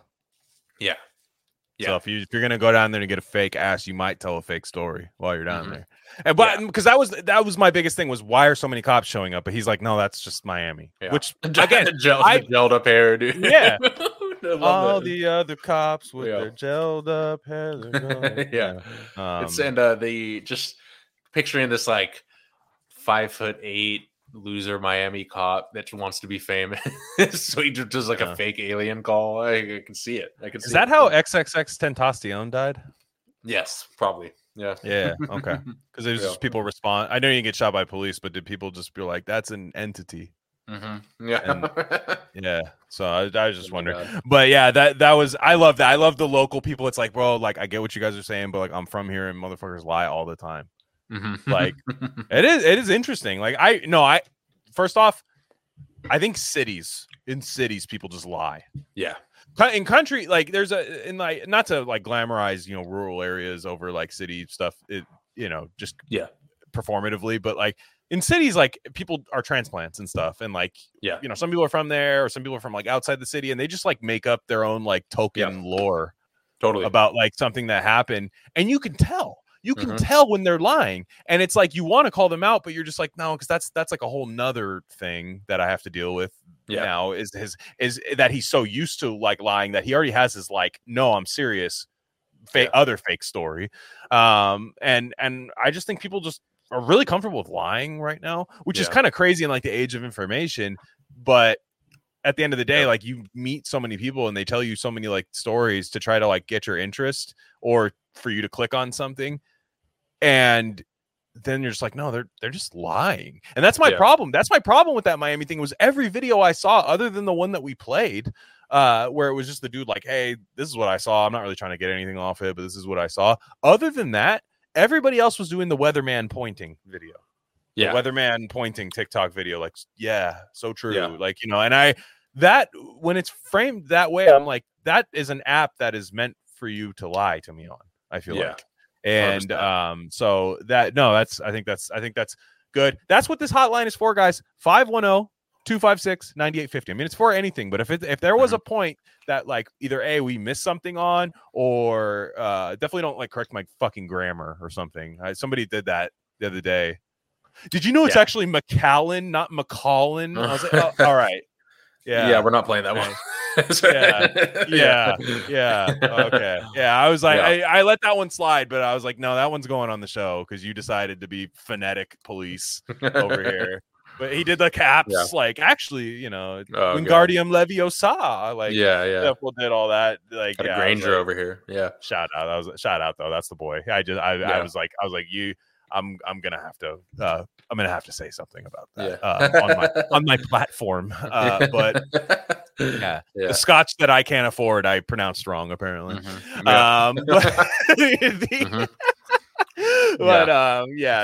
that note, guys, that's it for us. Went a little long today, but hey, what the hell? It's an off day for me. And is this a Substack one? I don't think so. We said some bad pharmaceutical words hopefully that one goes. Okay. But they can't be censoring Disease X yet, right? Yeah, it's literally the name. Are. Yeah, come on. Yeah, Disease X, Lil Disease X, Lil Disease. Lil Disease X. I think that's what that reminds me of. It's like that you can't, because I remember when the coronavirus was a thing and like all the Mexicans at work made really funny jokes when it was called coronavirus. I tore the house down with a joke the other day at work. Like it was one of those ones where I'm like, I told it as like I was expecting a couple chuckles, but then like somebody had like tears in their eyes. Yeah, like, damn, it wasn't that funny.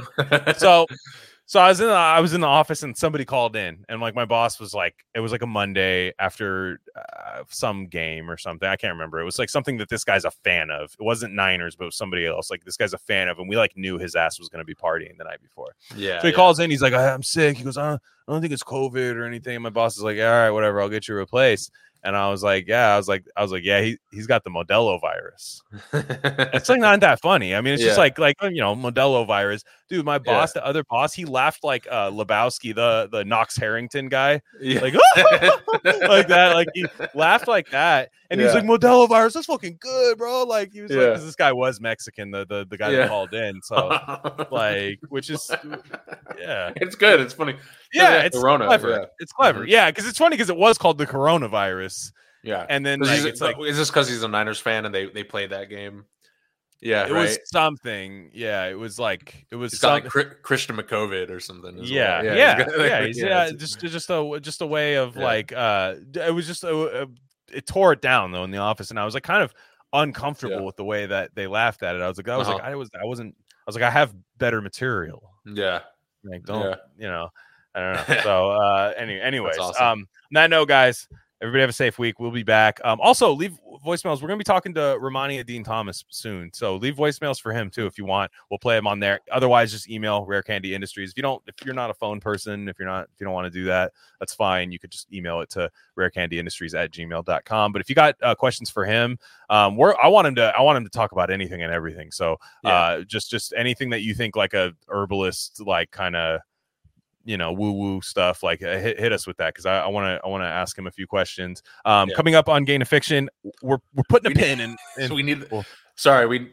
Maybe I shouldn't say this on the free feed publicly, but we need the over under on Romani Dean Thomas can he log in this time or not in what amount of time, into StreamYard? There's zero chance he will ever listen. Will I have to FaceTime him to guide him through the process for a third or fourth time in a row? What if he got on? What if he was on the free trial and like had the reminder for 13 days later to like listen? No, there's no chance he's listening to that. And but yes, that is correct. That is going to be an issue. That's going to be something that we work through. That's just but yeah, we're if you're following along with Gain of Fiction, a couple of you actually are reading at the same pace, which is kind of crazy. But Emma, we're going to get to Emma scheduling conflict. We're going to get to that, but it's not next, as though I said it was.